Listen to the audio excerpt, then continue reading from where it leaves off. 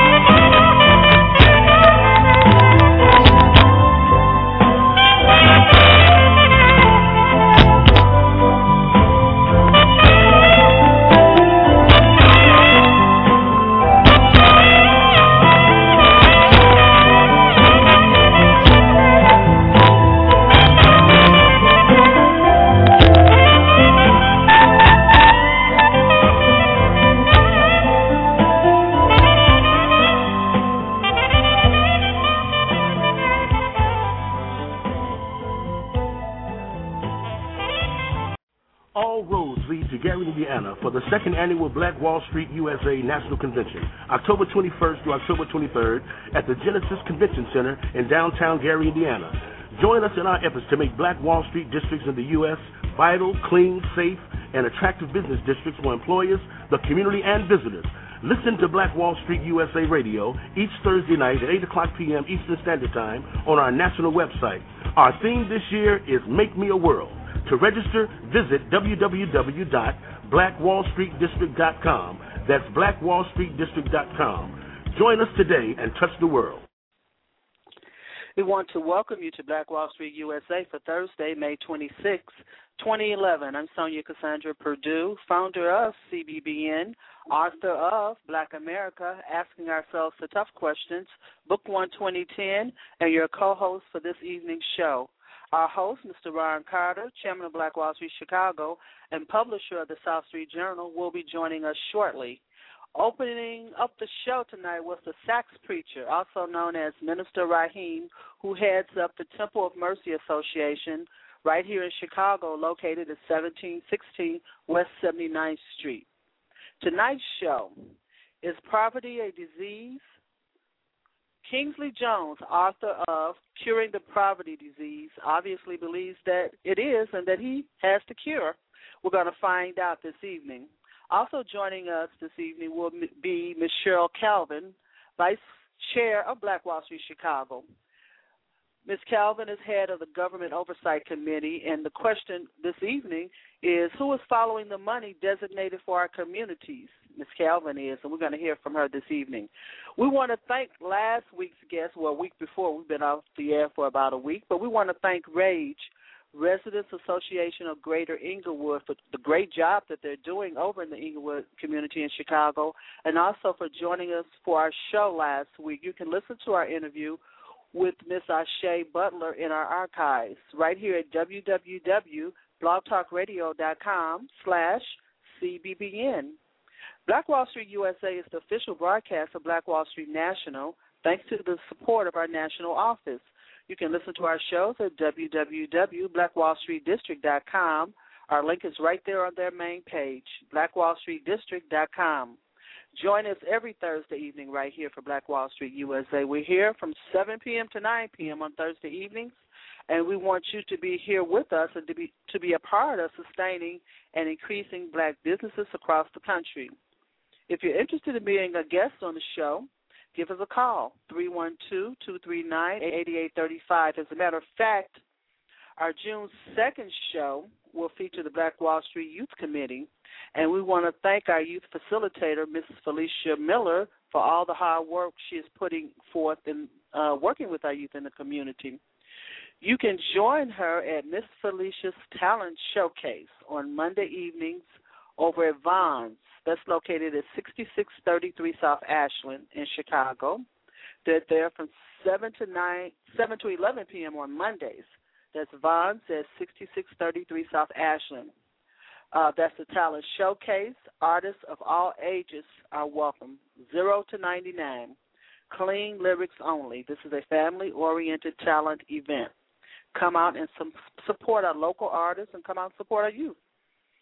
That's Miss Felicia's Talent Show, Monday evening, 7 p.m. to 11, 6633 South Ashland. $5 at the door and $5 to enter the talent show. That's a good deal. Get there early because I understand it is wall to wall. And in a moment, we're going to have the chairman give us an update on the Black Wall Street Chicago's Youth Committee. Now, on June the 9th, our show will feature writers from across the country, including Black Wall Street member Mr. Al Wynn, who is the author of A Pimp and a Hustler. Now, it may not be what you think, so call in that night and find out what it's about. And also, we hope to have Dr. Webb Evans, who has a new book out on black economics.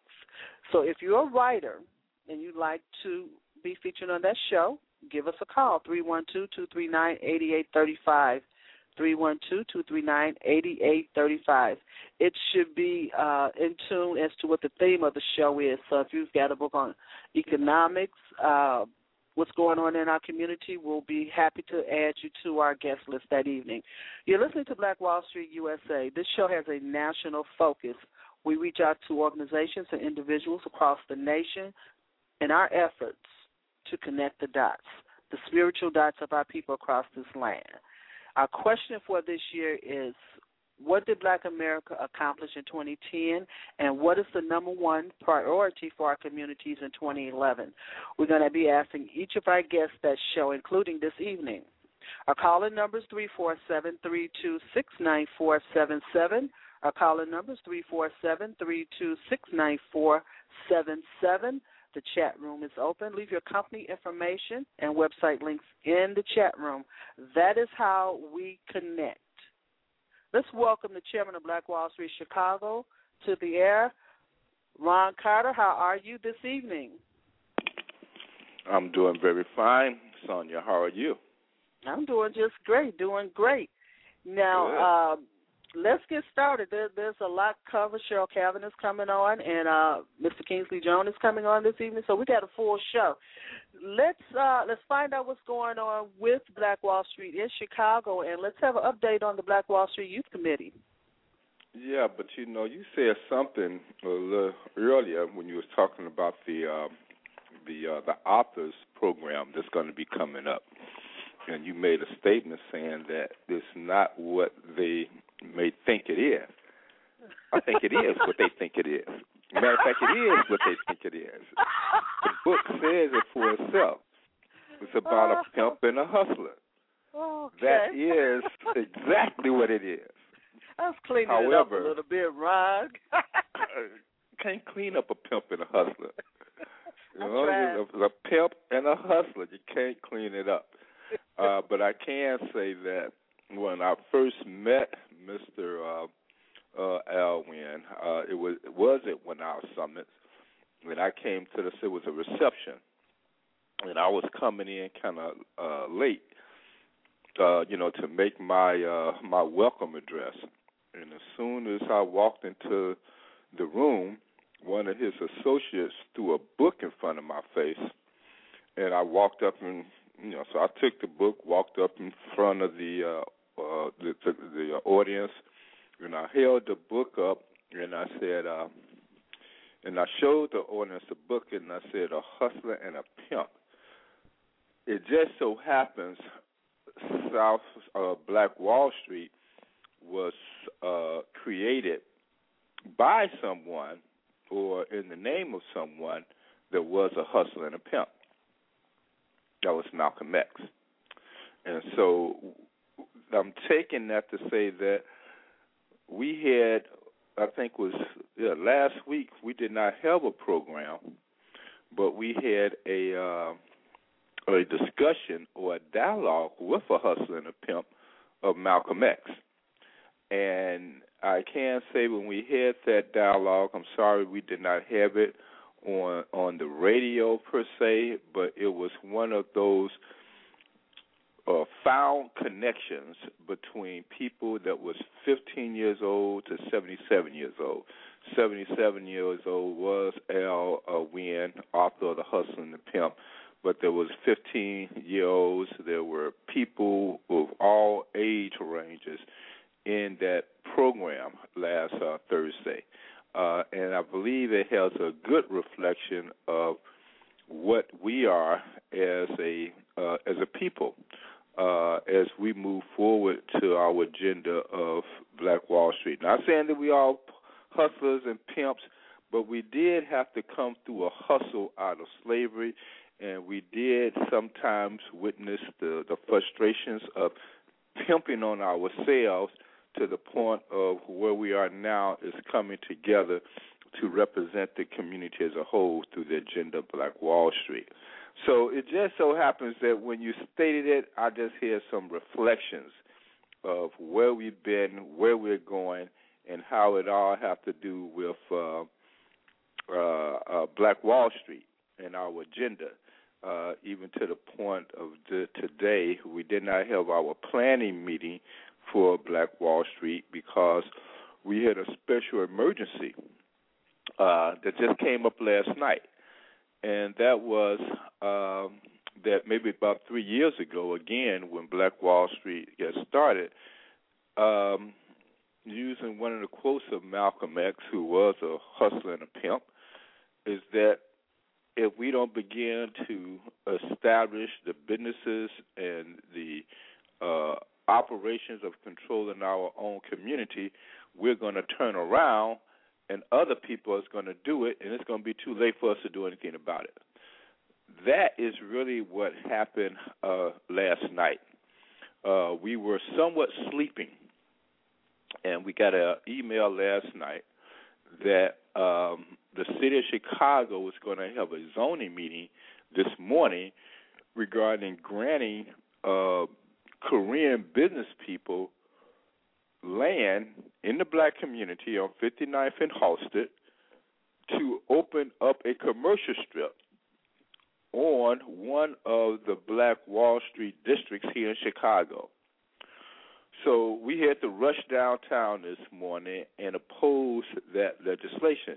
But it was basically halfway being asleep. Yes, the elected officials should have brought it to the community attention that this is what they was proposing, but it was somebody that woke us up that indicates that there is a concern about our government granting public property to Korean businesses in the absence of informing the community and letting us know that that's what they're going to do, where the community themselves was not given the opportunity to do the same thing.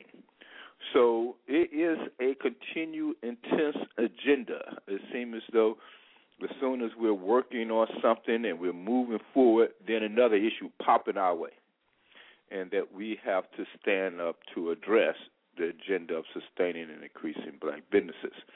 So this is just another agenda item. You know, again, we started at one Black Wall Street district. Now we're up to 17 Black Wall Street districts in the Chicagoan area. That's including Gary, Indiana, and Peoria, Illinois.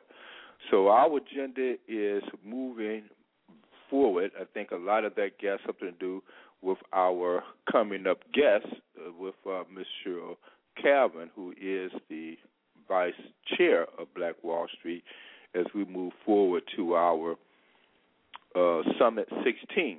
This is going to be July 9th of this year. So we're moving, and all in between that, one good thing that was very heart-filling was earlier this week, where we met with about 6 or 8 youth. And youth has been on our agenda since the beginning of Black Wall Street. But earlier this week, we met with these youth, and they identified with the purpose and the agenda of Black Wall Street somewhat more than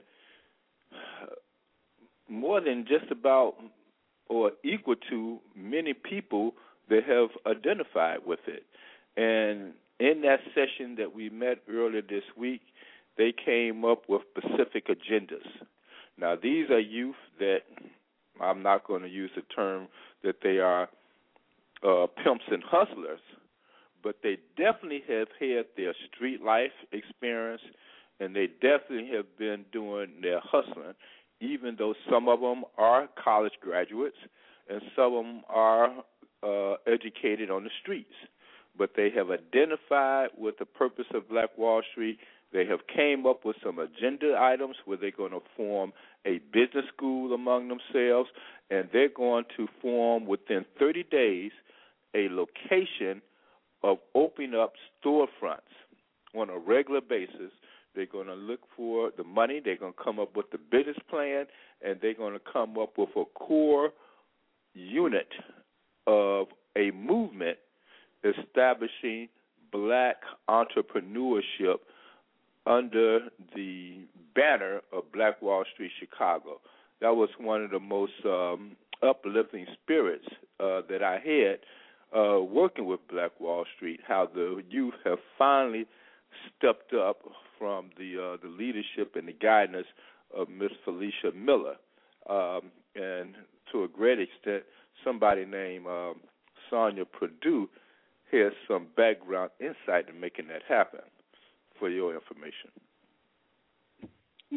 Well, thank you, Mr. Carter. You're listening to Black Wall Street USA with Chairman of Black Wall Street Chicago, Ron Carter. I'm Sonia Purdue, co-host for this session. That was a great meeting, Ron. I couldn't be in it because I'm working on some other agendas right now, one of my other 30 jobs that I volunteer for and get off into. What was the outcome of the dialogue with Malcolm X, as far as you are concerned? What was the outcome for that? Well, I think I was somewhat kind of moderating the discussion. And in doing so, what I have realized and what I've heard is that what is missing is the presence of a Malcolm X. That is what I heard from the direction and the frustration and the need and the marketing in order to change the conditions. And I asked that question twice during that dialogue to see if I can ask it a different way, to see if I can get a different answer. And then I asked the crowd again. I said, well, maybe you all are just a minority and that you all are the ones that think this way regarding the spirit and the leadership of another Malcolm X to be present. And they responded that, no, they are not a minority. They are basically the spokespersons of the majority. So that was pretty profound to me. And, again, because it was someone in the room that was as young as 15 years old to the elderly age of 77 that expressed that same type of sentiments. Let me ask you, what did you get from it? What was so profound about it coming, from you? Well, profound to me is the question that you asked me when I came in that day. I was listening to Black radio that morning, and I did not hear Malcolm X mentioned. That's number one. Yeah. I was on Facebook, and I saw Malcolm X mentioned, but I saw more postings about high heels and other silly things than I did anything else. And that may be Facebook is something totally different to me,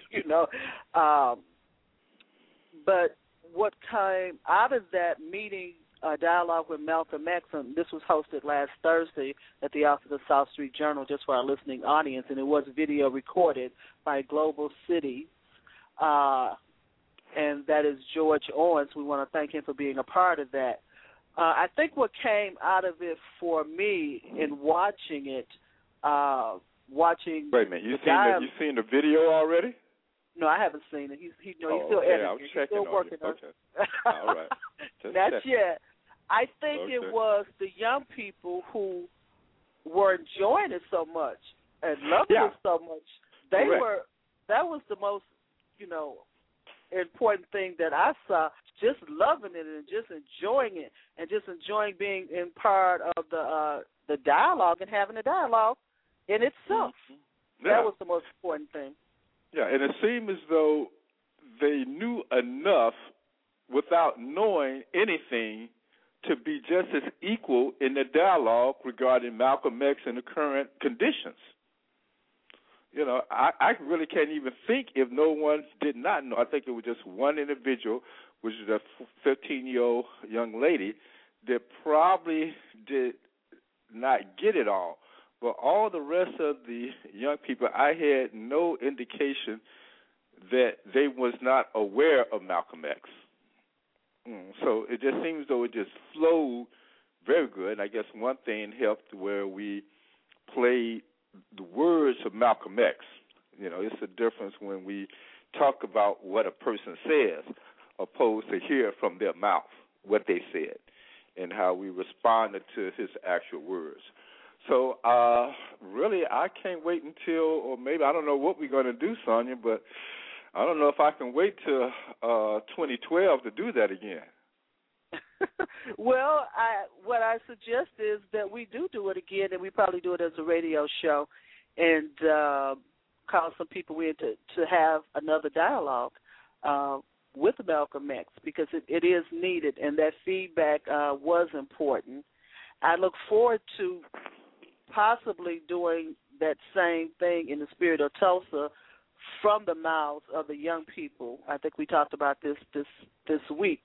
The youth committee being involved in spreading the word and teaching the history of Tulsa, Oklahoma, 1921, and how it relates to building black businesses in our current era. So I'm looking forward to those type of dialogues as well.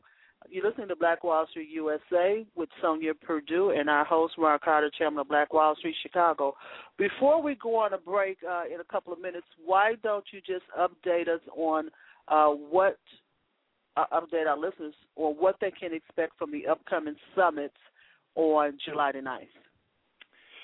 Well, each summit, sometimes we get into a pattern that is somewhat kind of routine.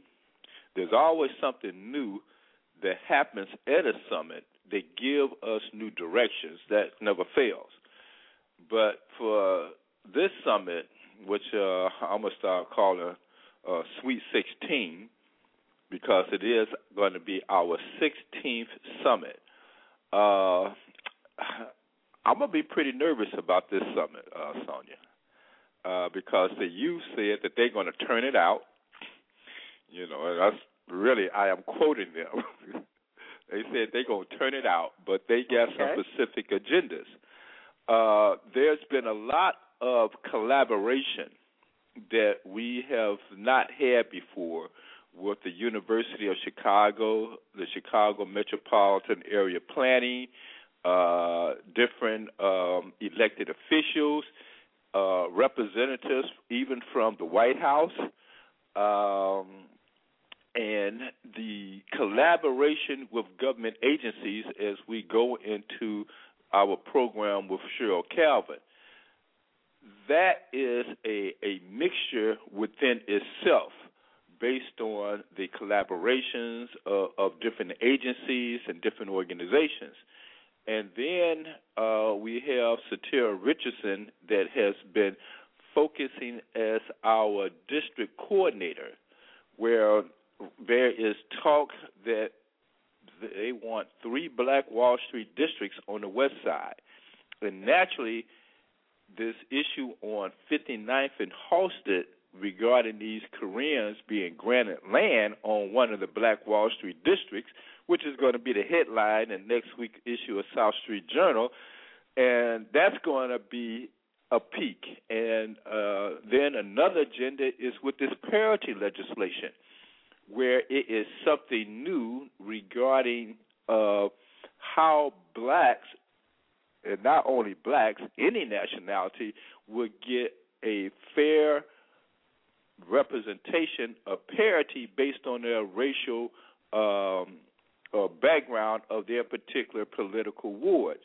And then we have a group within Black Wall Street that is putting together a financial fund in order to fund the operations, and which also that may include area investments, John Rogers to be present.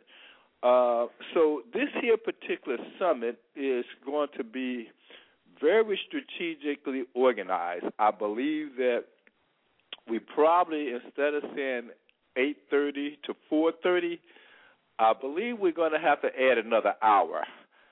Cheryl Kelvin may not like that, but it is going to be a very intense summit because of the many collaborations around the agenda of Black Wall Street. Many government agencies, the parity legislation with the contractors and the youth, in their terms that we're going to turn it out. Now, sometimes you have to, I was a youth before, but whenever a youth said we're going to turn it out, you got to pay attention. So there is some very strategic operations within Black Wall Street for this summit that's coming up July 9th. We are a month behind, a month and a half behind for the summit because it should have been this month. But based on logistics moving forward, and then internally, there will be half or almost a whole new board members of Black Wall Street as well that's going to take place. So I will some kind of way think of a way to call July 9th summit as the Sweet 16 summit. And we're going to have to play around with that, Sonja, to see exactly how we're going to do that. But it will be intense, but there are ongoing issues. Opposed to just being programs, there are issues that are addressing this coming summit. And when you have issues, then there is some dialogue that have to be discussed. But again, we have to create this summit as a resolution driven with the frustrations of some of the issues that we've been working on. Sweet 16 Summit is, and, you know, I have some gossip about this coming summit too, Sonia. Maybe I'll hold it. It might have something to do with you, but I'll leave it alone. And that's okay. I can handle it. You listen to Black Wall Street USA on Blog Talk Radio, but I do want to hear it. Our host is Ron Carter, chairman of Black Wall Street Chicago and publisher of the South Street Journal. I'm Sonia Cassandra Perdue, founder of CBBN, and your co-host for this evening's show. Our phone lines are full. Our caller number is 347-326-9477. We want to thank each of you for joining us, and we want you to be patient as we go to this break and bring on Ms. Cheryl Cabin, Vice Chair of Black Wall Street Chicago. We want to know who's following the money designated in our communities. We're going to be right back with our chairman and our Vice Chair of Black Wall Street Chicago. So stay with us. It's a people problem. That's you, people, and me. It's so easy to. But we could solve this confusion if we tried instead of shooting. Plus, there's no excuse when we have mouths that could use them for apologizing and acknowledging fault instead of falsely accusing, making threats, shouting, and verbally abusing. You see, we could blame race because it's easy and it's legal, but the one common denominator, people, is people. It's a people problem. People. It's people. If you open your eyes, the problem is people. That's the problem is people. That's you and me. If you open your eyes, listen closely. The problem is people. That's you and me. And I'm sure you agree. When there's love, you feel the other person's heartbeat, and that heart becomes something that you want to take care of. And this is what we're lacking. The problem is not money or the lack thereof. The problem is people doing evil things to get it and evil things with it. Humility has totally left us. The reason I'm here is to help you, help me, help us. It's a people problem. If you open your eyes, the problem is people. That's the problem is people. That's you and me. If you open your eyes, listen closely. The problem is people. That's you and me. And I'm sure you agree. It's simple and plain. People purposely impose upon others their misery and pain. Their primary motive and mission is to spread their anger and displeasure and to put other people in their position. They plot. They practice illegal tactics. They play a game of pretend. And the problem is not time. They have plenty of that to spend. The problem is people want again. It's a people problem. If you open your eyes, the problem is people. That's the problem is people. That's you and me. If you open your eyes, listen closely. The problem is people. That's you and me. And I'm sure you agree. To some degree, we're all born equal. And then our thoughts, beliefs, and opinions are shaped and altered by guess who? You guessed it, people. And to say there's a drug problem without acknowledging the source won't help, because no drug can manufacture and ship itself. And the problem is not, I said not, the internet. The problem is people who neglect priorities and lack self-respect. And if it wasn't for people, there would be no war. Guns and knives are not killers. People are. If you open your eyes, the problem is people that that's you and me. If you open your eyes, listen closely. The problem is people got you and me. And I'm sure you agree.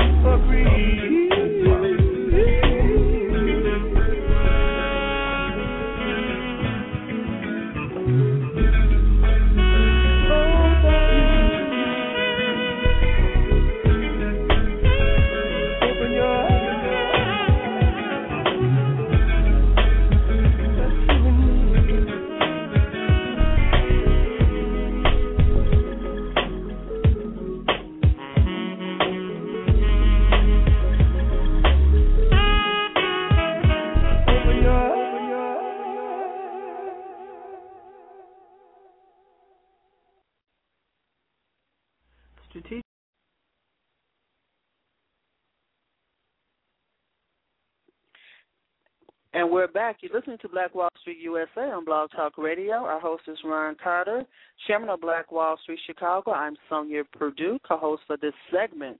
Our phone lines are full, and we want you to be patient because we do want to get to each of you. Let's bring the chairman back. Our caller number is 347-326-9477, 347-326-9477. And, Ron, welcome back to the show. Let's introduce our first guest. Okay, that'd be great. First guest is our first chairman of Black Wall Street Chicago, Cheryl Calvin. Good evening, Miss Cheryl Calvin. Good evening. I don't know why he called me the first chairman because I'm not the first chairman. You're the first. Yeah, you are the first vice chairman. Thank you.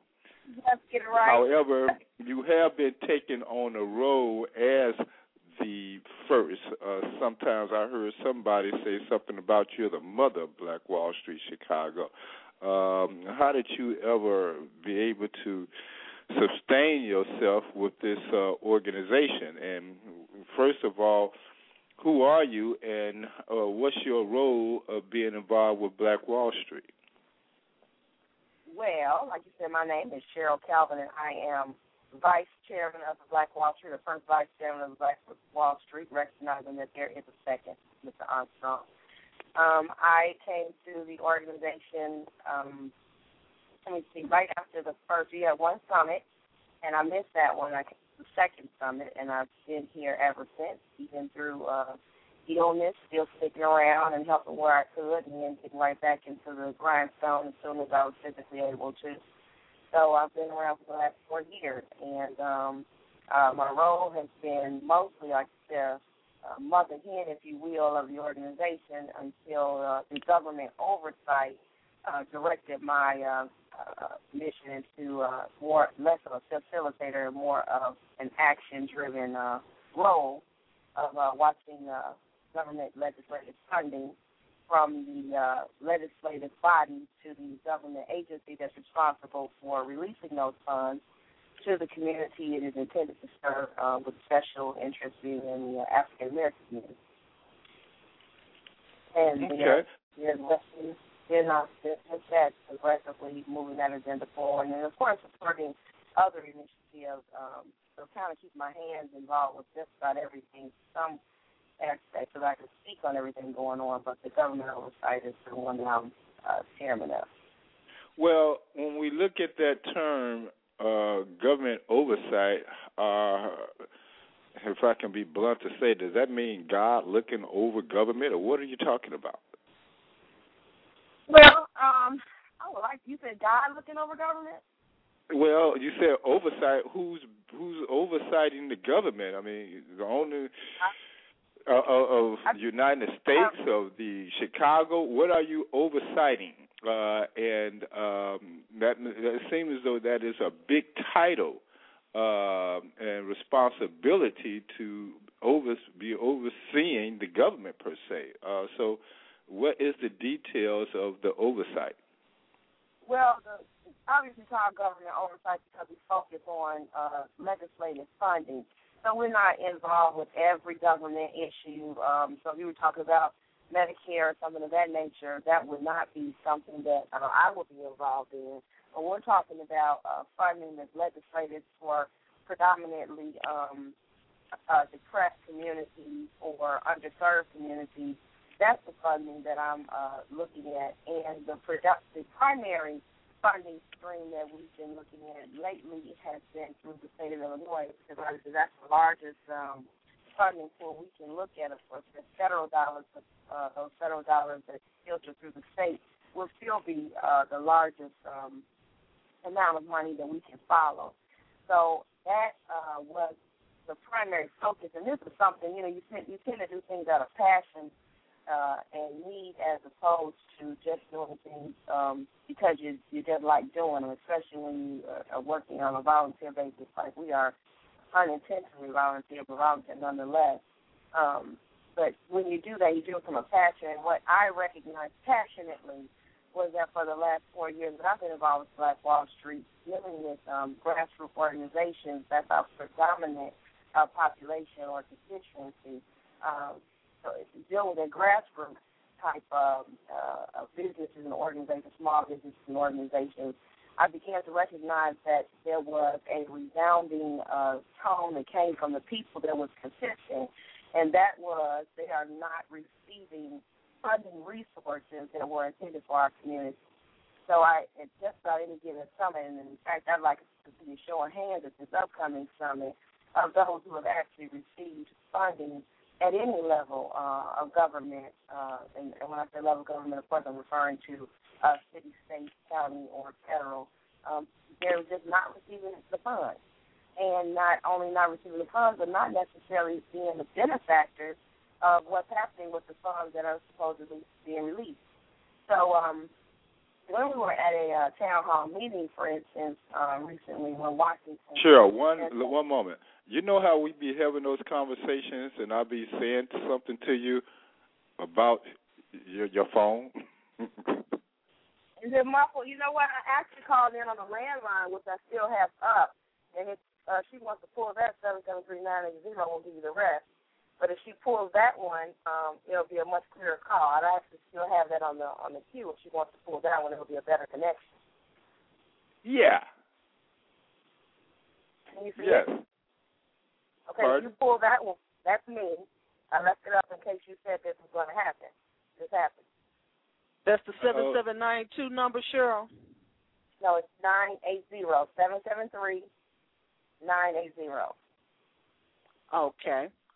Let me try that. One moment. You're listening to Black Wall Street USA. This is Sonia. Okay. What happened? Are we here? We're going to switch phones to go to our vice chair. Are you there, vice chair? The 7792 is me. One moment. Let's go back to her. That sounds like Shaka. Cheryl, we're going to have to come back to you on this line. It's not showing up on my switchboard. One moment. Yes, this here is Chicago's Black Business Network, coming to you live, trying to get our phones together. We're talking to Cheryl Calvin, who is the first vice chair of Black Wall Street, addressing government oversight. We do have some callers on the line that are interested in this subject, and we will be coming back real shortly. She should be on the line now, Chairman. Can you hear me at 980? Yes, ma'am. We can hear you much better. There you go. Okay, so I'm going to hang up the other phone, And you can hear me, is that correct? Yes. Okay, great. I wanted to make sure you weren't giving feedback from that other phone. Yeah, I had both phones open just in case you told me you couldn't hear me.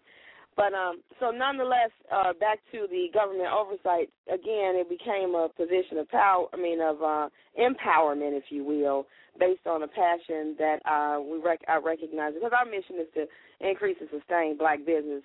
And that wound up being a great need, because I was finding out about all this money that was actually tangible money that you can actually see and be able to apply for and talk to the people that were giving the money out and even talk to people that were receiving the money. But it just still wasn't the people that were in the room.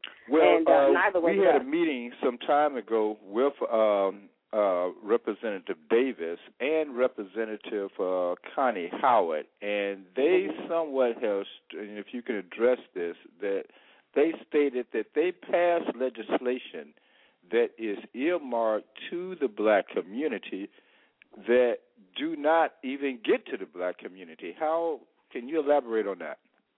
Yeah, and I wouldn't call it earmark because you don't want to confuse it with earmark. Earmarks would be specifically to a specific organization when you do earmarks or a specific project. But these are grant funds or loans. Obviously, we weren't interested in the grants and the loans in this economic situation. But what they were referring to is they had been passing legislation for funding that was intended for the black community. Now, when they say intended, if you read the actual legislation, it never says African American or black community. It actually says something like maybe urban depressed or underserved or underprivileged or underrepresented, something of that nature. And then they may go on to say minority, and then they include women and Hispanic, whatever. But for the most part, I actually don't even say women and Hispanic, they might just say minority, but they won't say black in the actual legislation. But so is that how we be missing? That's not the only way. The intent of the legislation then is on the head and arms of the legislators to push the intent. So once the legislation passed, they can go to the government agency and say, this money was intended. All the arguments can be around the intent, but the legislation does not actually say that. So what happens is once it goes to the government agency, the legislator then has the opportunity to ensure that the intent of the legislation is carried out. Well, go ahead. By imposing upon them that they ensure that those monies and guidelines and grants and things of that nature actually go to a predominant number of African Americans, if that was the intent of the legislation. So what I typically look at is legislation that actually was sponsored by a Black Caucus member, because I know that the intent is there. And so if it doesn't happen, then I have the opportunity to hold the legislator accountable for the intent of the legislation. Okay. Well, is this here is an absence from our elected officials being able to inform their people about funding that they can take advantage of it? What's the gap? I think the gap rests in not only the lack of informing, because like you said, we did talk to Representative Will Davis, who also is the co-chair of the Black Caucus, which means he is the chair of the House and the Senate for the co-chairing of the Black Caucus. And what we found is he had a lot of he based his outreach to the constituency on the work of a deputy director that was appointed to work in the office, in the state of Illinois, to get that money out to constituencies, to their constituency. And we expressed to him at that time, while that may be what you think that person is doing, it appeared that they were only talking about legislation that pertained to perhaps legislation that he sponsored or his primary concern for legislation. However, not only the monies that come through that office should they be able to report on, they should be able to tell us about monies that are in other offices within DCEO, Department of Commerce and Economic Opportunities. That's the state of Illinois where most of the money goes through. They should be able to tell us about monies throughout the other offices within DCEO as well, because we're not just subject to the money that's legislated to us. We are we would qualify for monies in other areas.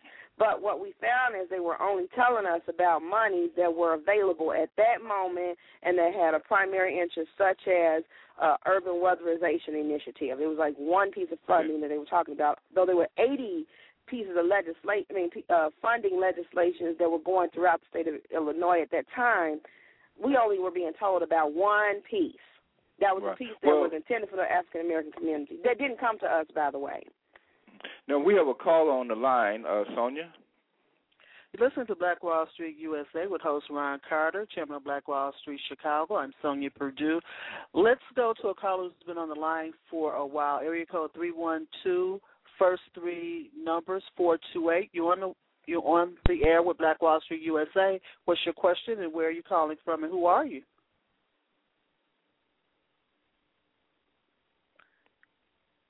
In space somewhere? And they went silent. Hello, are you there? Oh, that's me. Yes, my name is Shaka Barack. I thought that was your voice earlier. How you doing, brother Sharak? I'm doing fantastic. Calling from Chicago. For those who don't know me, I enjoyed what I've heard from Sister Cheryl and the chairman of Black Wall Street and Sister Sonia Purdue. You're just excellent in what you do. You tell the tale and you tell it well. I enjoy listening to you.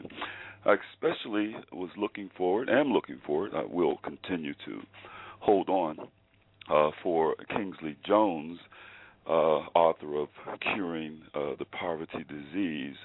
I think on the one hand, while we look to see where to follow the dollars, as our friend used to say, from A to Z, we also can really benefit from Brother Jones when we look at curing this poverty disease. In fact, this ought to be a perfect marriage. Black Wall Street, which is building and sustaining black businesses, curing the poverty disease, and I hope it deals with developing a positive mindset about wealth. And then the African village, my baby, which is defining the geographical area of the village, its boundaries, its perimeters, and the day-to-day operations of a village, a council of elders, etc.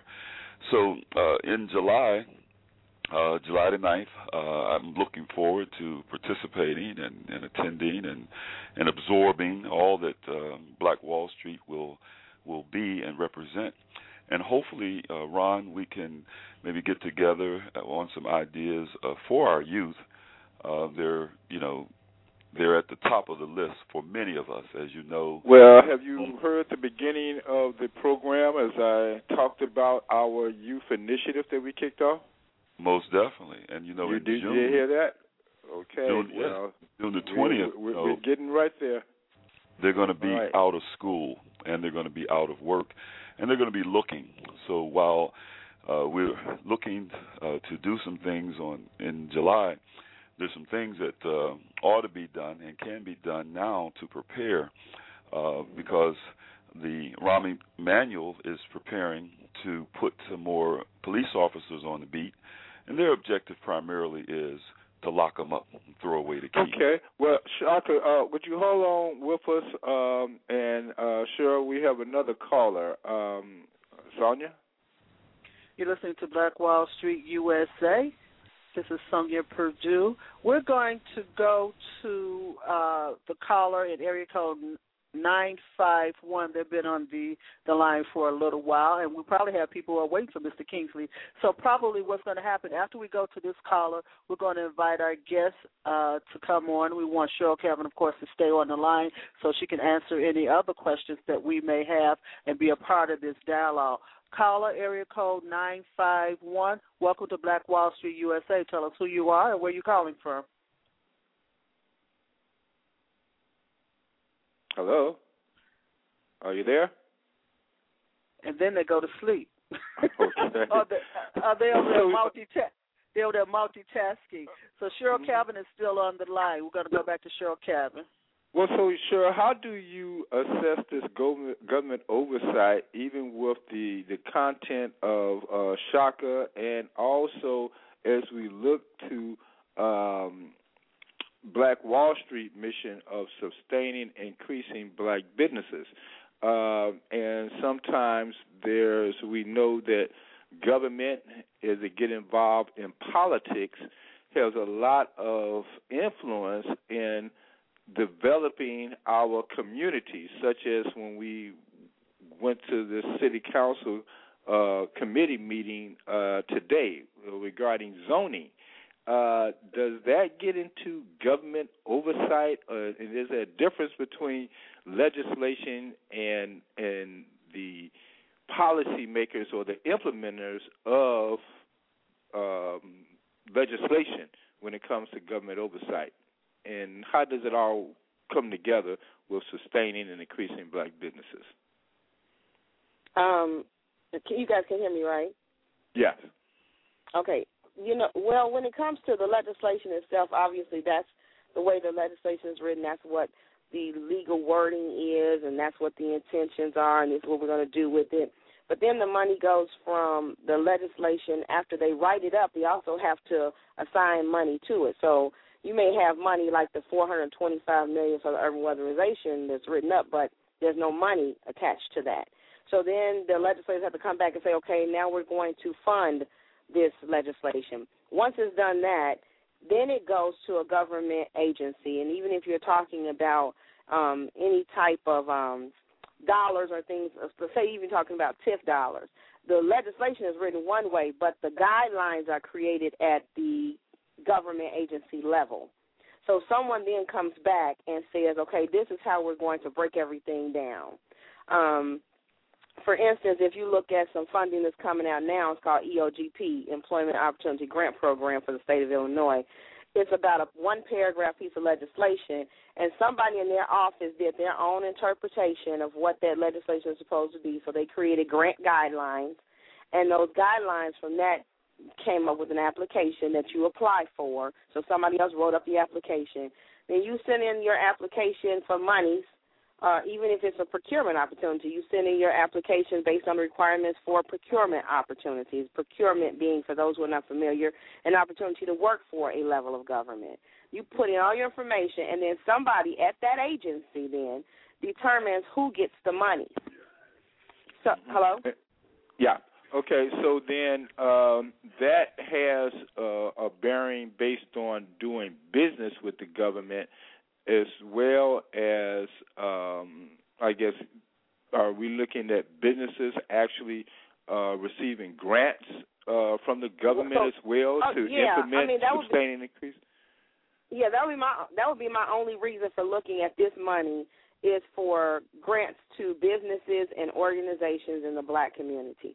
So we'll always now we have another caller on. Sure, want to bring her on, Sonia? We're going to try once again, 951. You're with Black Wall Street USA. Did you have a question? Yes, ma'am. Can you hear me? I'm sorry, I had muted it. This is Brother Robinson. Yes, how you doing, Brother Robinson? Good evening. You're on the show, and we can hear you. Go ahead. What is your question? Yeah. The brother mentioned something earlier about the Korean community, and one of the things we know in Los Angeles, and maybe Brother Kingsley can speak to this, is what type of voting bloc does this community represent that they're able to trump the existing community? Wow. Well, Chicago just had an election this past February and this past runoff. Matter of fact, that particular ward, the 16th ward in Chicago, there was a runoff election. And they asked the question, what type of voting bloc to prevent this type of action?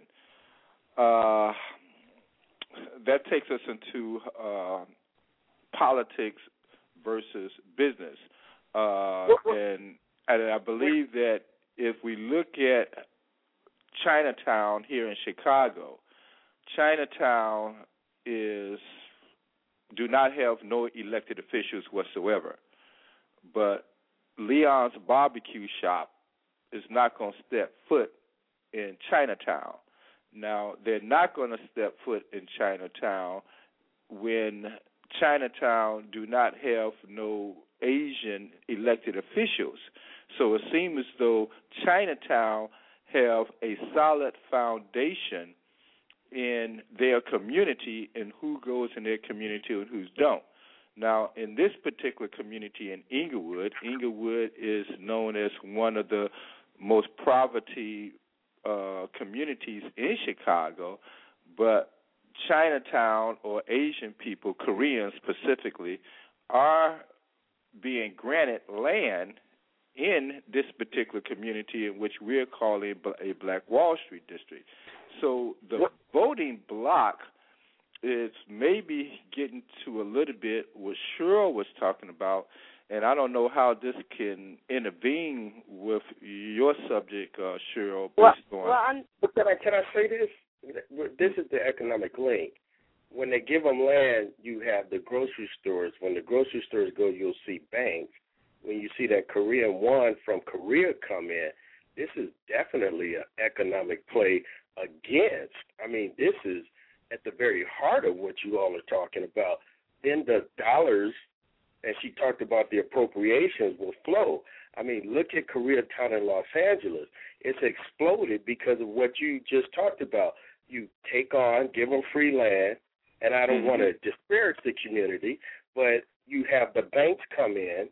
They buy, if you remember the uprising in 92, I mean, you see, if you go back to that area, the Korean business owners was able to get that stuff dirt cheap, come back in and resume their businesses. But they're able to then have those dollars exchange hands a multitude of times, and you at the heart of it, you have Korean banks. No, this is definitely an economic issue.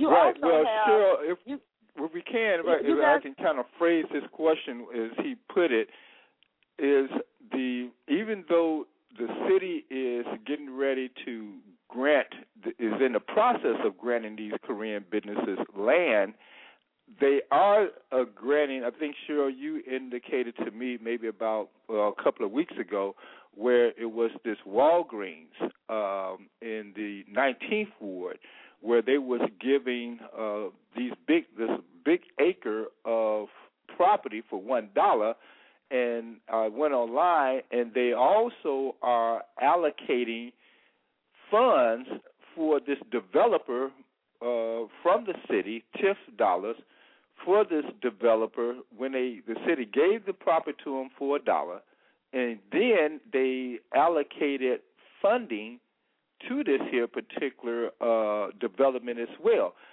Yes, how does that relate to government oversight opposed to just grants? Or that is a grant that they actually give them. Even if they give the property to them for $1, that is still a grant.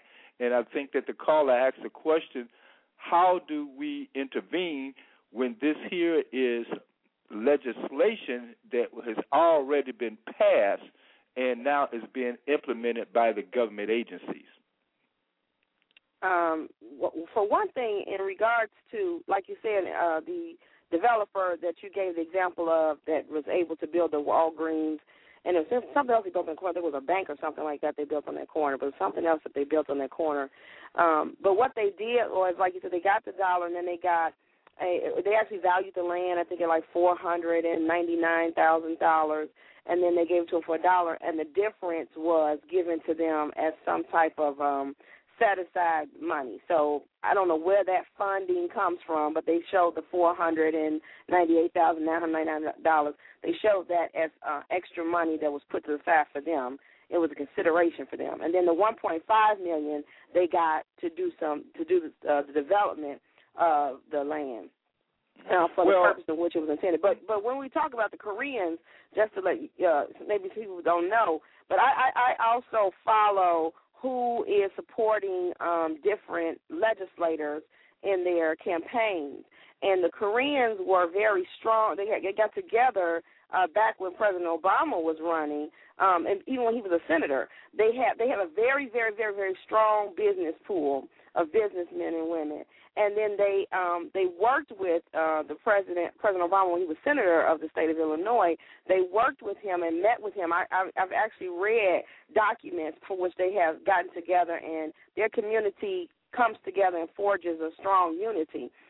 So they did that. They did that at every level of government. So while you don't see what's happening with the Koreans, it's not just all of a sudden it's 10 stores being put up. They have a whole bunch of Korean businessmen and women to get together, support legislators, and let them know what they want. And I think in the African American community, we have a tendency to wait until after we vote somebody in to tell them what it is that we want to see in our community, and that is a subject to relationship, meaning you're going to ascribe to this before you get in office. And something like what we did with the Perry piece, we brought it to Rahm Emanuel before he got in office, which gave us an opportunity to get our footing prior to him getting elected.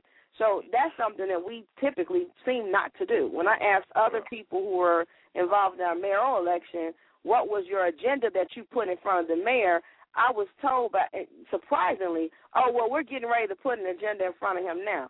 That's what you should have been putting in front of every candidate before now. So we couldn't have missed that. Right. Well, we definitely took that.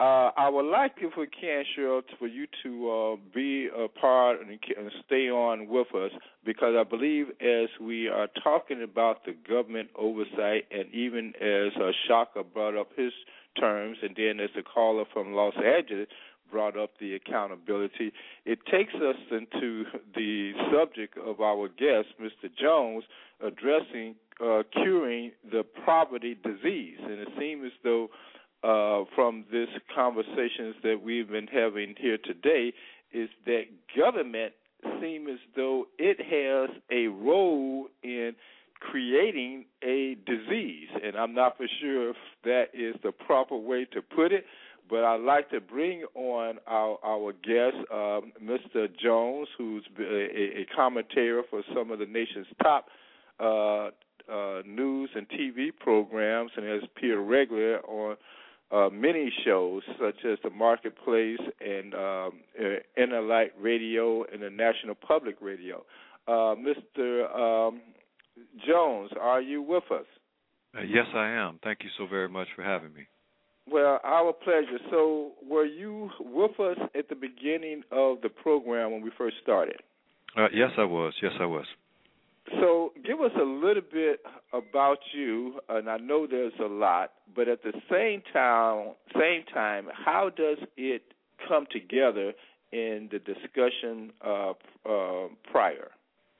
Well, let me just give you a little bit of background. My background is in economics. I studied economics at a small black college back in Nashville, Tennessee, Fisk University. I did graduate work right down the street at TSU, Tennessee State University. I'm presently working on another master's in education and entrepreneurship at Pepperdine University here in Los Angeles, California. But mostly my experience has been in business.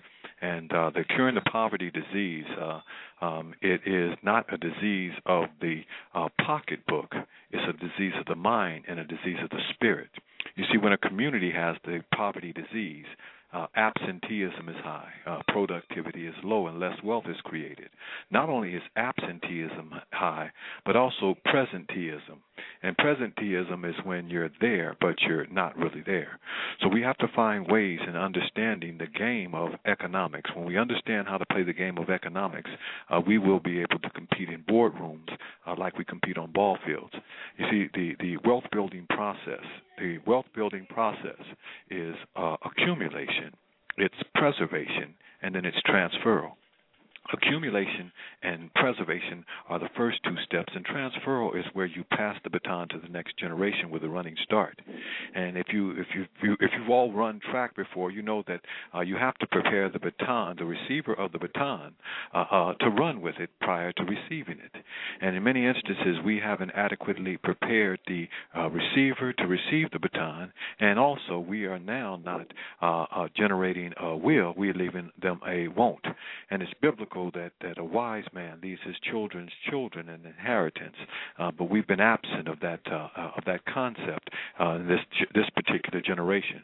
See, the generation that preceded me, I'm a product of the 50s, and the generation that preceded me, they did a mighty fine job in terms of opening doors and blazing trails and creating opportunities. This generation that we're in now, we've become somewhat of a conspicuous consumption generation. We believed that all the resources that come our way were intended for our consumption, so we wore it, we drove it, we lived in it, we flew to it. We have to understand that all of these resources that come our way, they're not intended for our consumption, and that we're conduits through resources are supposed to flow, and we're supposed to empower and to bless the generation behind us.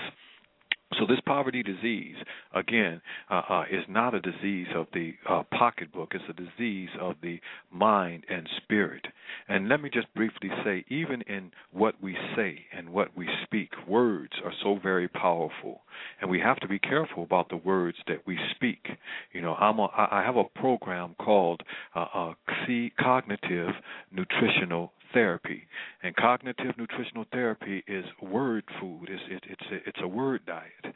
See, words are like food. Verbs are like vegetables. Give me an example of such a word that you look at that may be a word of disease.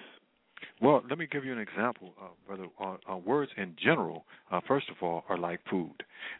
So we have to make sure that our words that we speak, nutritional speak.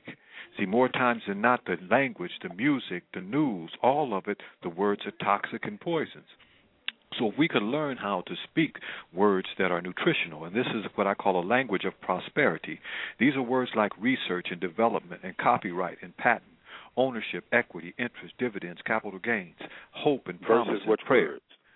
Versus some of the words that you hear in our rap songs, some of the words that we hear that have these very negative and toxic connotations.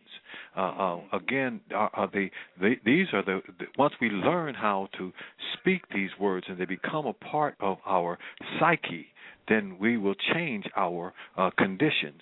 But right now we don't understand research. We don't understand development and copyright and patent. We don't understand how to take ownership of our thoughts and ideas and intellectual properties. And you do that through copyrights, patents, and trademarks. Competing in this environment is critical. And once we learn how to compete in this environment, again, we'll compete and not only compete, but dominate in boardrooms like we dominate on ball fields. But we must understand the rules to this game. I mean, does that make sense for you? Yeah, it definitely makes sense. I would like to try to get a focus on this curing the poverty disease. Where did the disease, I understood what you said about the passing the torch from generation to generation that would have helped to prevent such a poverty disease. But where is the primary source? Is it related to what Cheryl Calvin was talking about when the government intervened in economic agendas to, benefit of others, or has this disease been created by our not passing the torch? Where does this disease actually develop from when we're talking about poverty disease? Let me just share this with you, is that we have to fault the society that creates the environment that allows this disease to exist. Okay? But this poverty disease is contagious and is hereditary. It's hereditary because you catch it from your practicing the bad habits of your father and your father's father. But it's also contagious, so you catch it from the people that you hang out with. Association brings about assimilation. So we have to make sure that we create environments and cultures and systems that will allow us to thrive, allow us to not only work for money, but allow our money to work for us. And that sounds kind of clichéic, economic, but we have to understand what it means to be in business. We have to understand entrepreneurship. See, we've been taught go to school, get a good education to get a good job. And get a good job is not necessarily the right answer. You go to school, you get a good education so you can become an entrepreneur and you can actually give jobs. Changing our perspective is critically important. Now, we have first I would like to ask if our Vice Chair, Cheryl Calvin, have a question, and then we do have a caller on the line as well. Cheryl, do you have a question for Mr. Jones or a statement concern? Yes, I do. You mentioned intellectual property, and I thought that was very interesting. Of course, you were talking about nutritional words for our economic development and stability. And you mentioned copyright, patents, trademarks, and intellectual property. And I had a question because recently, obviously with the work that I do, somebody asked me, what do you intend to do with this work after you find out where the money is and where it's going and things of that nature. And it was recommended that I do an impact study that would allow us to be able to determine what's happening with this money and then use it to create ideas on other ways that we can be using taxpayers' dollars in our community when you're talking about money that's set aside for our community. So from that perspective, then you are you're creating a concept, and how do you protect that concept if you're talking about intellectual property? Would you then do the research, because that's part of research, and research is a nutritional word that you said, do the research and then create this report, if you will. But then what are you doing? Are you, for intellectual property, would you say that you're going to copyright it or something of that nature to protect the work? Because I don't know how to protect the work after the work has been done, so that others are not taking infringement upon the work that I have put so much time and effort into on behalf of our organization. Well, one of the ways, and thank you very much for the question, my sister. One of the ways that you can take ownership of those properties is you have to create a system, and you have to create almost like a curriculum. And in that curriculum, now you can take ownership. And see, many times when we have a job, our employer gets to take ownership of our thoughts and ideas. So if you create something under the watch of your employer, they take ownership of that creation. When you are an entrepreneur and you are, then you have the opportunity and the right to take the ownership of those same ideas and thoughts and intellectual properties. I've created a curriculum, for example, and it's a curriculum that teaches entrepreneurship, that teaches job preparedness, that teaches these different things, and I'm able to sell that curriculum to different schools and different institutions because I have ownership of that curriculum. Does that make sense to you? Yes, and I appreciate that. Because that was another. So these are all patterns for which I'm already involved, but it's just like you're stumbling upon it. What's the name of your book again? Can you repeat the name of your book? The entire campaign is called Curing the Poverty Disease, and if I may, I'd love to just drive you to my website. It's www.erifbc.com. That's Economic Research Institute for Behavioral Change, and you can click through the website, and it will direct you and kind of teach you, and it also has contact information where if I can be of further assistance and service to you, I'm willing to do so. One of the things that we have to understand that in our communities, we really have to be prepared to serve. And I hear Sister Sonia I admire so much about her service. And we have to understand that the definition of leadership is service. And when you want to be a bigger and a greater leader, then you serve more. So I admire those who are out there on the front line that are in the trenches and that are serving. But at the same time, a servant is worthy of his or her hire. So we have to make sure that we take care of those who are, in fact, out there on the front line serving. You like that, don't you, Sonia? Also that they can continue to do so. Absolutely. Right. Okay, Sonia, we have another caller. Yes, we do. You're listening to Black Wall Street USA on Blog Talk Radio. I'm Sonia Cassandra Perdue, founder of Chicago's Black Business Network, and your co-host for this evening's show. Our host is Mr. Ron Carter, chairman of Black Wall Street Chicago and the publisher of South Street Journal. Our guest this evening is Mr. Kingsley Jones, author of Curing the Poverty Disease.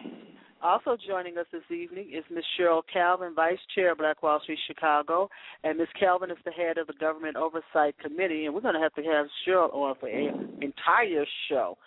Join us every Thursday evening for Black Wall Street USA because we got a lot to talk about. We're here 7 p.m. to 9 p.m. every Thursday evening. Our calling number is 347-326-9477. Other callers on the line, you need to press the number 2 in order to speak to our guest. Let's go to the caller from area code 904. You've been on the air quite a while. Still there?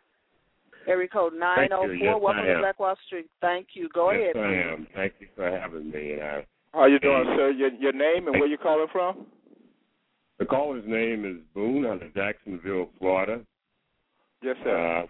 I want to thank you for allowing me the opportunity to be privy to this information, as Black Wall Street has always been our economic boon, and we have forgotten completely about the atrocities that have taken place in Tulsa to eliminate that.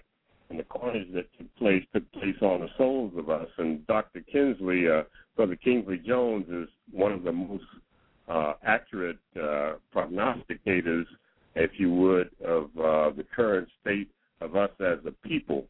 The disease of poverty is also due to cognitive nutritional development. The nutrients aren't there to develop the brain power to be able to assist us in navigating all of these businesses and the terminology and a willingness to update our game. And my question is that why haven't we, outside of Brother Jones, formulated a national think tank that can produce the information necessary to navigate this and put those entrepreneurs on track and support them with the support base that they need for services to become employers? Mr. Jones? Dr. Boone, I really appreciate that. Let me say to you that you said that cognitive nutritional food or that cognitive nutritional science, we all know that you can't master quantum physics eating corn dogs. We've got to make sure that we've got the right kind of nutritional thought so that we can, in fact, take the next level. In answer to your question, a think tank is, in fact, in place. It's just a matter of it's a think tank and or an incubator, a business incubator that can not only refine these thoughts and ideas, but take them, we call it 3M, from mind to matter and then to market. Mind meaning taking your ideas, making them into something tangible that you can see and feel and touch, and then finally take them to the marketplace. And in the capitalistic society, that's where you get paid. So, my brother, if you do indeed visit the website, you'll see the 3M program, the mind to matter to market. You'll also see DynaCirc, which is dynamic dollar circulation.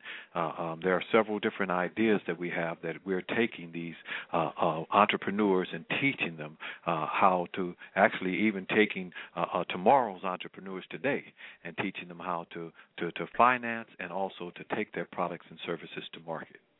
Who are some of these people part of this think tank? Well, some of the people that we have a wide and diverse range of professionals that are involved in our think tank. We have them listed, and there's so many for me to name. I wouldn't want to name all of them today, okay. But they're listed all along the sides of our website. We have PhDs and MDs and medical professionals because we have to make sure two things are attacking our ability to earn wealth, and we haven't addressed one of them, and the other one is health. because right now, obesity and obesity-related illnesses are rampant in our communities and our society. And what we have to do is to make sure that we take control of these issues, because wealth without health serves absolutely no purpose. So we do concentrate and focus on several different areas, and we make sure that we're addressing all of these issues, because health can also prevent us from earning our wealth. So with this think tank, is it even how is the public is going to be, or should they be, or need to be informed that such a think tank exists to, using the title of your book, curing the poverty disease within the black community? So is there a strategy of implementation to the general public? I understand that you did say that there are classes and there are directions that they have, but is there a time frame, or should there be a time frame for it to be introduced to the general public? Absolutely, there's a time frame, and as we speak, we do every Thursday in Los Angeles and surrounding communities, we do a men's huddle. And we do a men's huddle because we come in and we discuss some of the issues that are impacting and affecting our communities. And I'm not a sexist. But initially we started with the men because I believe that if we're going to cure this poverty disease, that we have to work from the micro to the macro. You work from the center to the circumference. And if the family is at the cellular level, the father is the mitochondria. He's the center of the cell. So what we are doing is we're developing strong providers and strong protectors and teaching them about how to take care of their seed so that they can, in fact, take care of their families. And when you have a healthy family, then you can have a healthy community, and then you can have a healthy country. So it really starts with, we have to back it down with building strong individuals, and that even goes back to this cognitive, again, nutritional thought. Words. Now, again. This think tank is on a national. I understand that you said you meet in Los Angeles. Yes, however, we have groups. We have groups that are meeting in Los Angeles. We have groups that are meeting in Florida. We have groups. I just left Hempstead, New York. We have groups in Chicago. Atlanta, Georgia. So they are all over the country. We love to formulate and to develop some of these think tanks, even in the Chicago and surrounding communities. Okay, well, if I can, to bring Brother Sharak Barak back on, if he's still there, because he mentioned a similar focus earlier in the show. Brother Shaka, are you still here? Yes, I'm still here.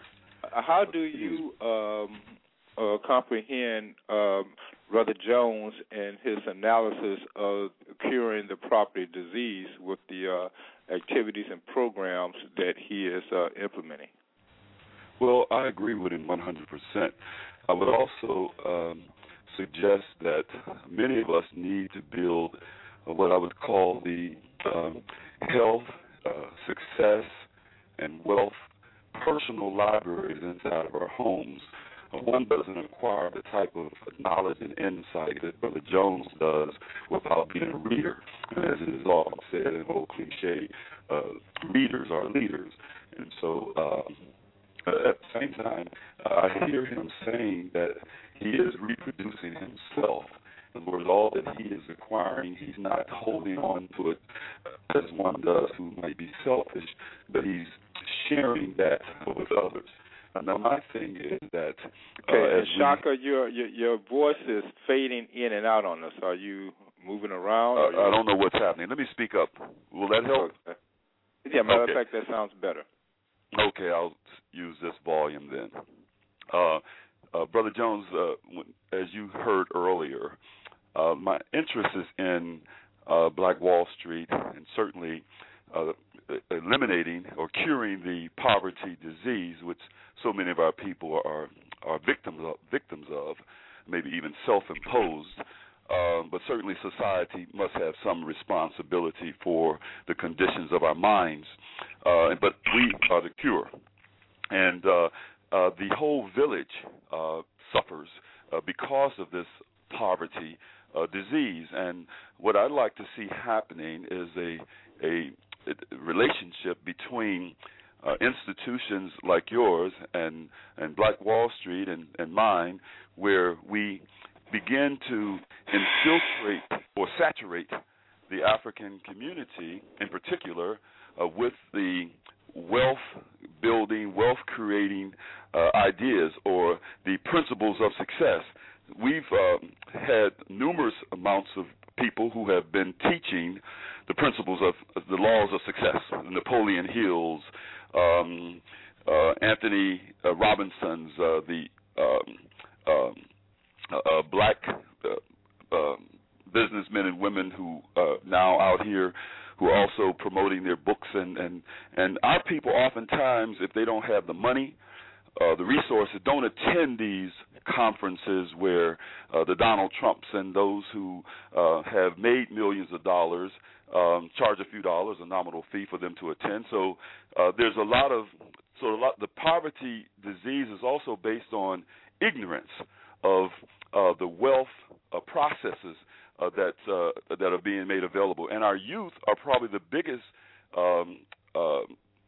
victims of this poverty disease, because even if some of our adults end up reading or end up attending these conferences where wealth is being discussed, the youth are seldom invited and are seldom able to get the knowledge.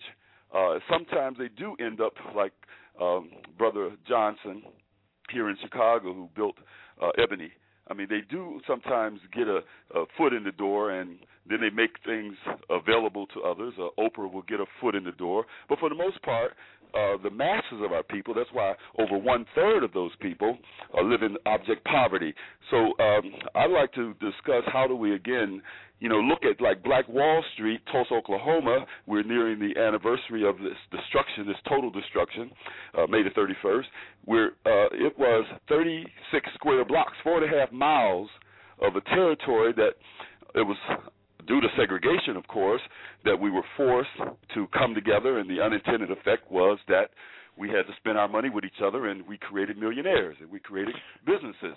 But well, now, if I can I share something prior with to you? your question, before you answer that question, I'd like to kind of add on an amendment to this question based on a program that we had, which I talked earlier, and we was talking about business when we celebrated the birth of Malcolm X, in which a lot of the youth indicated that what they needed was a Malcolm X of business, and as that may relate to how Shaka is indicating, how do we bring the message to the community, even to the point of the think tank. So how do we, as Shaka put it, how do we bring those resources of the think tanks and the organizations such as the Marcus Garvey Institute, the Black Wall Street, and your group together to reach those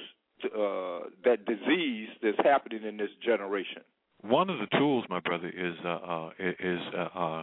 technology. See, the cure to this poverty disease is education, it's information, it's technology and prayer. Education and information is the medicine. Okay, technology is the delivery system. We have to edutain our people.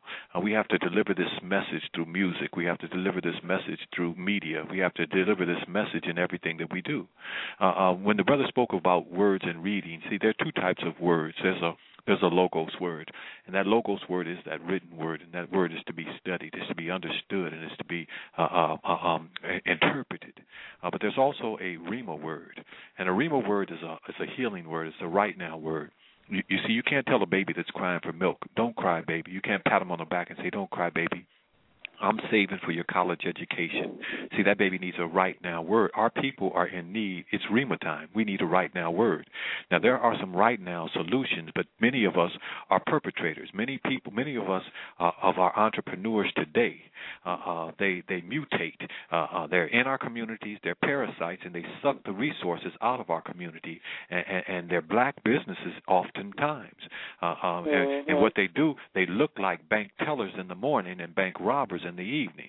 You see, they're what I call firefighters in the light and arsonists in the dark. What you have to do is, because they're taking these resources, they're not employing us. We have this problem right in our own community right now, where they take the money out of our communities and go, which represents a leakage in our community and an injection into another. Let me just say this to you. $1 in a Jewish community circulates 17 times. A Jewish doctor spends with a Jewish attorney, who spends with a Jewish accountant, who spends with a Jewish grocer, etc., etc., etc. The result of unhealthy circular flow of money is crime, illiteracy, poverty, unemployment, all of the things that we experience in our own communities. If we are going to change our condition, then what we have to do is to take the first step, and that first step, just like a doctor treats you for hypertension, the first step is behavior modification. He's going to tell you diet and exercise. We have to behavior modify. It's imperative that we change the way that we spend. You don't vote every 4 years or every other year. You vote every single time you spend a dead president in a capitalistic society. So we have to know how we're spending our dollars, and if you want to chase somebody out your community, you don't have to protest them out. You don't spend with them. So it takes discipline to do what we need to do. And teaching that discipline to our generation and the next generation is what's going to help us to cure this poverty disease. Am I making sense to you, brother? Well, I want to get to what I'm reflecting on is the meeting that we had with the youth, and they indicated that they needed. Now, I understand that we all step up to be leaders, but at the same time, what I'm hearing from them is they need that, not that leader in development or not that leader that is being nourished, but they need that voice right now in order for them to listen. And as Shaka indicated, how we must bring those entities such as the Marcus Garvey Institute, your organization, the Black Wall Street, and even those organizations, if possible, that are in question in leadership, to be able to send that message very strong. There was a focus in the dialogue with Malcolm X. We're preparing for a revolution to avoid a riot. Right. And if we don't prepare for the revolution, we're absolutely going to have a riot, such as Chicago witnessed a riot just for the sake of a basketball game. Here, right. The Bulls won, and we let out our frustrations in a riot. Los Angeles over something that happens every day, somebody getting beat up. So, right. But in the absence of the voice, and I guess I want to kind of trigger on Shaka's words of how do us that are in leadership be able to have that voice, which I heard the youth said that is what they need, regardless of brother, how we want to nourish. That is what they need, my brother. But see, our youth right now, this is why we're in a crisis situation. See, our youth, they're out there dying, and they're dying so young and so early. You see, if Brother Malcolm had died at age 21, we would only know Chicago red. You know what I'm saying? Correct. So we have to make sure that we allow our leadership to develop. We have to cultivate it, to grow our leadership. Some of us need to get out the way so that these young folks could take the baton and run with it. They've got some great ideas. There's some genius in our youth, but many of us are got old and tired ideas that don't work. That's why they don't follow you. See, my dad used to tell me something about the truth. The truth needs no hyperbole. It needs no embellishment. It needs no exaggeration. The truth is the truth. See, a half-truth is a whole lie. Omission of material fact is a lie. Figures don't lie, but liars can figure. You have to make sure that you get the right kind. Our youth, they know who's out there on their behalf, working on their behalf, and who's not. So again, when we're out there and we're delivering a real message, the truth, then our young folks will indeed follow. My brother, I wish you could see what's happening here in Los Angeles and surrounding communities after we speak these words of empowerment. You know, I've always said that our young men are going to grow to be kings, and the kind of words that we speak to them determine the kind of kings they become, whether they're Don Kings, Rodney Kings, or Martin Luther King. We're growing some kings out here, and when we speak these words, where they're growing up, they're becoming empowered, and they're moving out, and they're doing the right kinds of things, and it's a viral kind of infectious atmosphere where we're making some progress. Well, we are in the process right here in Chicago is doing the same thing with our youth. Sonia, we have another caller. Okay, you listen to Black Wall Street USA. This is what we're going to do. Mr. Jones, curing the poverty disease is our guest this evening, along with our Vice Chair Cheryl Calvin. She's on the line with us this evening. I'm going to go back to the 951 area code because he may have some comments about Mr. Jones and all the comments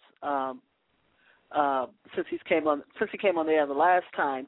And what we're going to do, we're going to give 904 an opportunity to make some final comments as we close out the show. So let's go to area code 951. Sir, do you have any final comments for us? Mr. Jones kind of tied everything together neatly. Every time you spin a dead president, you vote. So I asked you a setup question earlier about the voting bloc and the Korean community, something that he tied together, the number of times the dollar changes hands. So here's my pledge to Mr. Jones. I'm going to give his organization $100. And the reason why I say that, and the sister hit this right on the head, they are a political action committee because they share their resources. They presented our president, a black man, with an economic plan that he couldn't refute. One of the accounting things, and so I'll out myself, when the sister said you could take it for $1, but then you book it at its fair market value, you just increase your balance sheet exponentially. City of Los Angeles, City of Chicago, all of those parking lots, city can declare eminent domain, sell it to the highest bidder, and grant that money to whomever they please. So Mr. Jones just tied all of this together, and this is what I want to do on the air. And I challenge everybody else because I've been to countless City of Commerce meetings, business development meetings. People talk ad nauseum. The Better Business Bureau or what's the latest, any of the groups where the businesses get together, and he mentioned this, no one leaves there with a contract. No one leaves there with $1. Everyone leaves there griping. If we want to change things too, instead of protesting like he said, let's buy shares. You all got LaSalle Street, the commodity. We don't control collard greens anymore. Neither do we control black-eyed peas, but we're the heaviest consumers. We have money because we'll spend it on Stacey Adams, I will too, on haircuts, $30 a pop. So why can't we pledge $100 to Mr. Jones, and then the sister was worried about the intellectual property? His organization could do that. Not a corporation that excludes, but a collaboration that includes. That's what we've talked about. At this point, each time Black Wall Street gets together, and if you read the story of Wall Street and how it was created, J.P. Morgan used to plant stories on the street. He manipulated the stock. He was a billionaire of that day. They had to take the mess inside because they were straight hustling on Wall Street. Read the history. Black Wall Street, we know, was bombed from the air because the brothers got too much. So my thing and my challenge to everybody is, if the sister needs intellectual property, if the brother in Florida is think tank and Mr. Shaka wants the youth, let's pledge $100. Each time we get together, put $100 in that organization. And then when you talk about creating wealth, it will grow like the Koreans' wealth exponentially.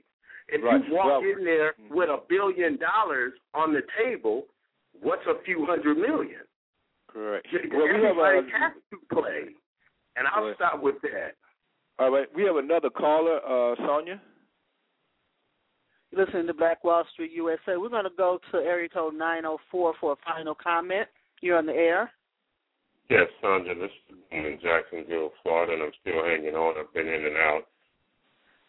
enlightening communication. And what we were talking about is I developed a curriculum, as Brother Jones had stated earlier, back in the 70s. I built cable systems, and I developed a curriculum called Human Engineering. We took young men and women from CETA and SLATE programs and turned them into PR people to become service technicians and installers in that industry there. And the way that I went about it with a cadre of individuals was that we developed a better understanding as to teaching people how to learn. First, in order for a person to learn anything or comprehension or understand, you must be aware that that area of consciousness exists. And the brothers were speaking in terms of the leadership that we have here. We have so much blind, uninformed leadership when no one has been able to update their game. We've gone into an international level. And this is how you see the Koreans coming in here. They put their resources together. As the brother said, not only their resources, but their brain trust and their commitment, and they protege and mentor each other.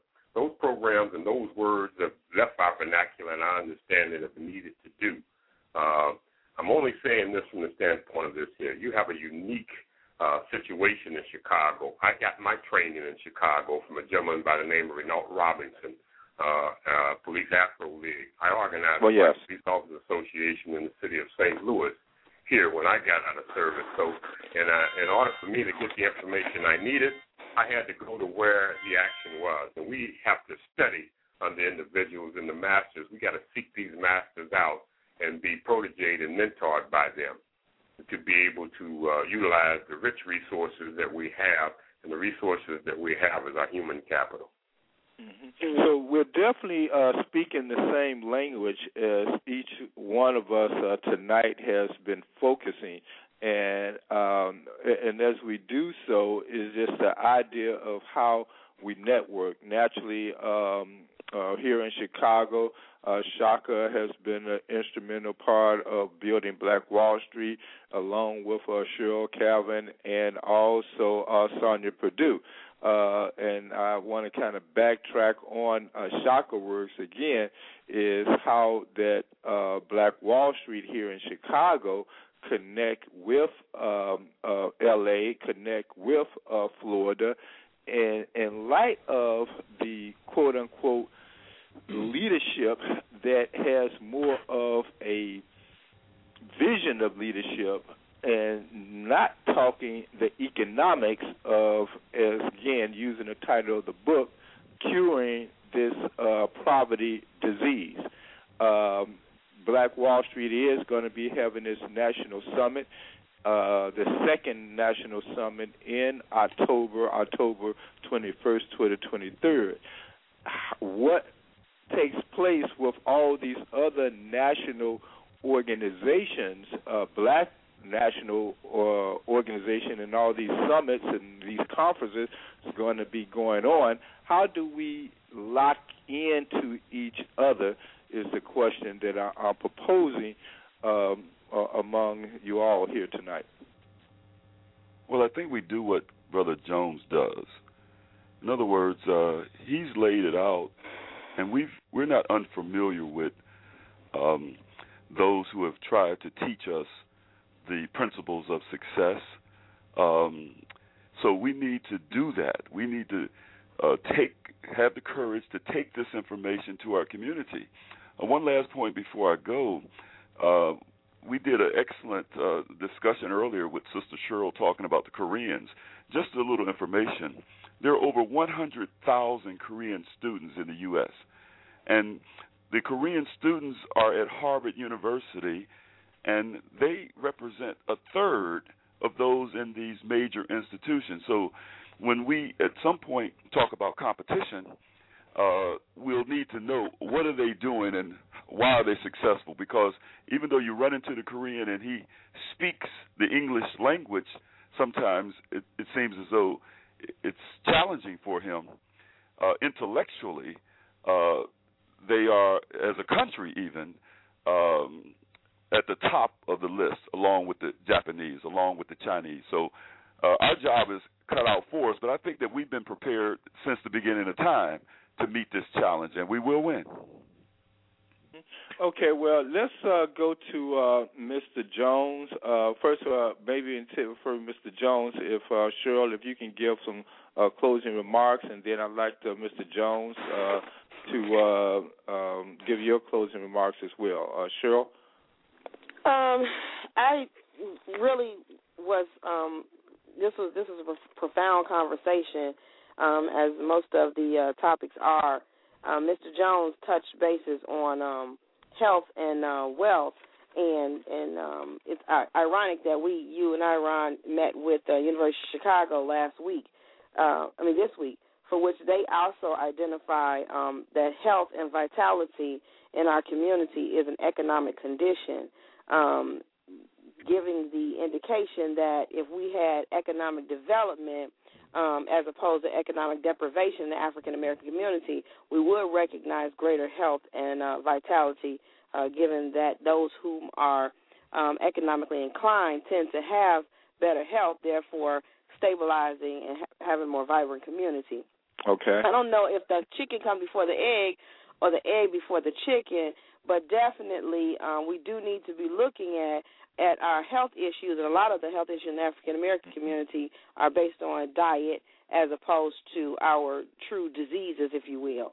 So that being said, I would like to next time have an opportunity to touch bases on that a little bit more. At least Mr. Kingsley can touch bases on the health concerns a little bit more. Okay, so in your closing remarks, Mr. Jones, can you kind of give us a closing based on a direction of implementation? Well, let me just say this, is that, first of all, the sister is absolutely right. You know, mortality is the number of years that we live, and morbidity is the quality of those years. And we really have to concentrate on the quality of life. You can be alive on a respirator and live to be 100, but there's no quality of life. So we really have to focus and concentrate on health. Obesity, like she said, is rampant in our communities and our society. Once you have obesity, then you develop the diabetes, and from the diabetes, the peripheral diseases of the apathy, the retinopathy, the neuropathy, the nephropathy. These are all diseases that impact our communities more adversely than other communities. We really have to concentrate on taking care of ourselves physically. Then we can actually become more productive. In answer to how we have to be prepared to really invest in ourselves. See, we'll go out to the store, we'll go to the mall and spend $150 on a pair of tennis shoes, but we're not prepared to spend $150 on a program, on a class, on something that's going to help us, that's not tangible, that we don't see, that will help us develop and to cultivate our beings. We've got to understand that we're tripart beings, that we have to develop all three parts of this tripart being. Reading is to the mind what running is to the body, and praise and meditation and worship is to the spirit what reading and running is to the mind and body. So it's imperative that we cultivate and develop all three parts of our tripart being. Lastly, my brother, we've got to invest in ourselves. There's nothing short of spending dead presidents that's going to cure this poverty disease. We don't have to concentrate on loans. You know, I have a T-shirt that says I don't need no loan. It's called reparation wear. It says I don't need no loan. Just pay me my money. I have one that says, my ancestors labored as slaves for 400 years and all I got was this lousy T-shirt. You see, let me tell you this, brother. We've got to make sure that we are out here spending dollars with each other. And if a brother does you wrong, you got to not do business with, say, I'm not going to do business with no other brothers. I got to do business just not with that brother. Spending dollars with one another is the answer, my friend, and that's where we've got to go. Well, I definitely want to thank you, and we want to follow up. We want to network, and we want to get some implementation. Can I leave my email address, my brother, if you don't mind? Sure. Email, and if you can, is there a number? I know that Sonia have your number to get in contact with you, but if you want let me leave it. I'd love to. My phone number is area code 323-393-9791. Again, 323-393-9791.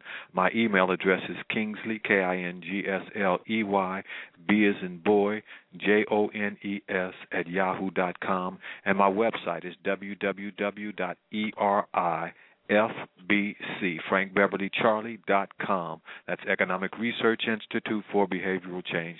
My brother, I thank you also very much for having me here this evening, and I look forward to spending some more time with you. Well, we definitely appreciate you very much for being on with us, and we are going to make those connections. Sonia, again, one of those intense Chicago's Black Business Network talk shows on Black Wall Street, USA. What you got to say, lady?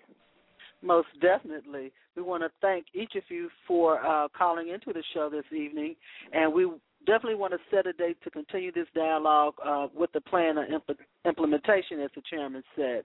Our guest this evening was Kingsley Jones, author of Curing the Poverty Disease, and we learned a whole lot this evening. Our other guest was Michelle Cavan, which I know she's coming back again, Vice Chair of Black Wall Street, Chicago, and head of the Government Oversight Committee, because we're going to need a whole show for Ms. Calvin. If you'd like more information about being a part of Black Wall Street, Chicago, you can reach the chairman directly at 312-624-8351, 312-624-8351. We're here every Thursday evening right here from 7 p.m. to 9 p.m., and we want you to be with us on Thursdays and be a part of what we do in sustaining and increasing black businesses across the country. You can listen to a rebroadcast of this show every Saturday at WJPCChicago.com. That's WJPCChicago.com. We certainly want you to come over and be a part of all that we do. Ron, do you have some final remarks for us? Well, I definitely was enlightened. I believe that we definitely have to look at those connections of implementations on the vast work that we all are doing, and we are and putting ourselves on the line based on what I know of Shaka, what I know of Cheryl, and what I heard from Mr. Jones and the callers. Even though we have just been introduced to those callers, I can feel in their spirit that they are implementers. And so we want to invite everyone to our national summit on October the 21st to the 23rd, and in doing so, let's see what type of connections that we can have to make sure that we are all connected for passing the torch.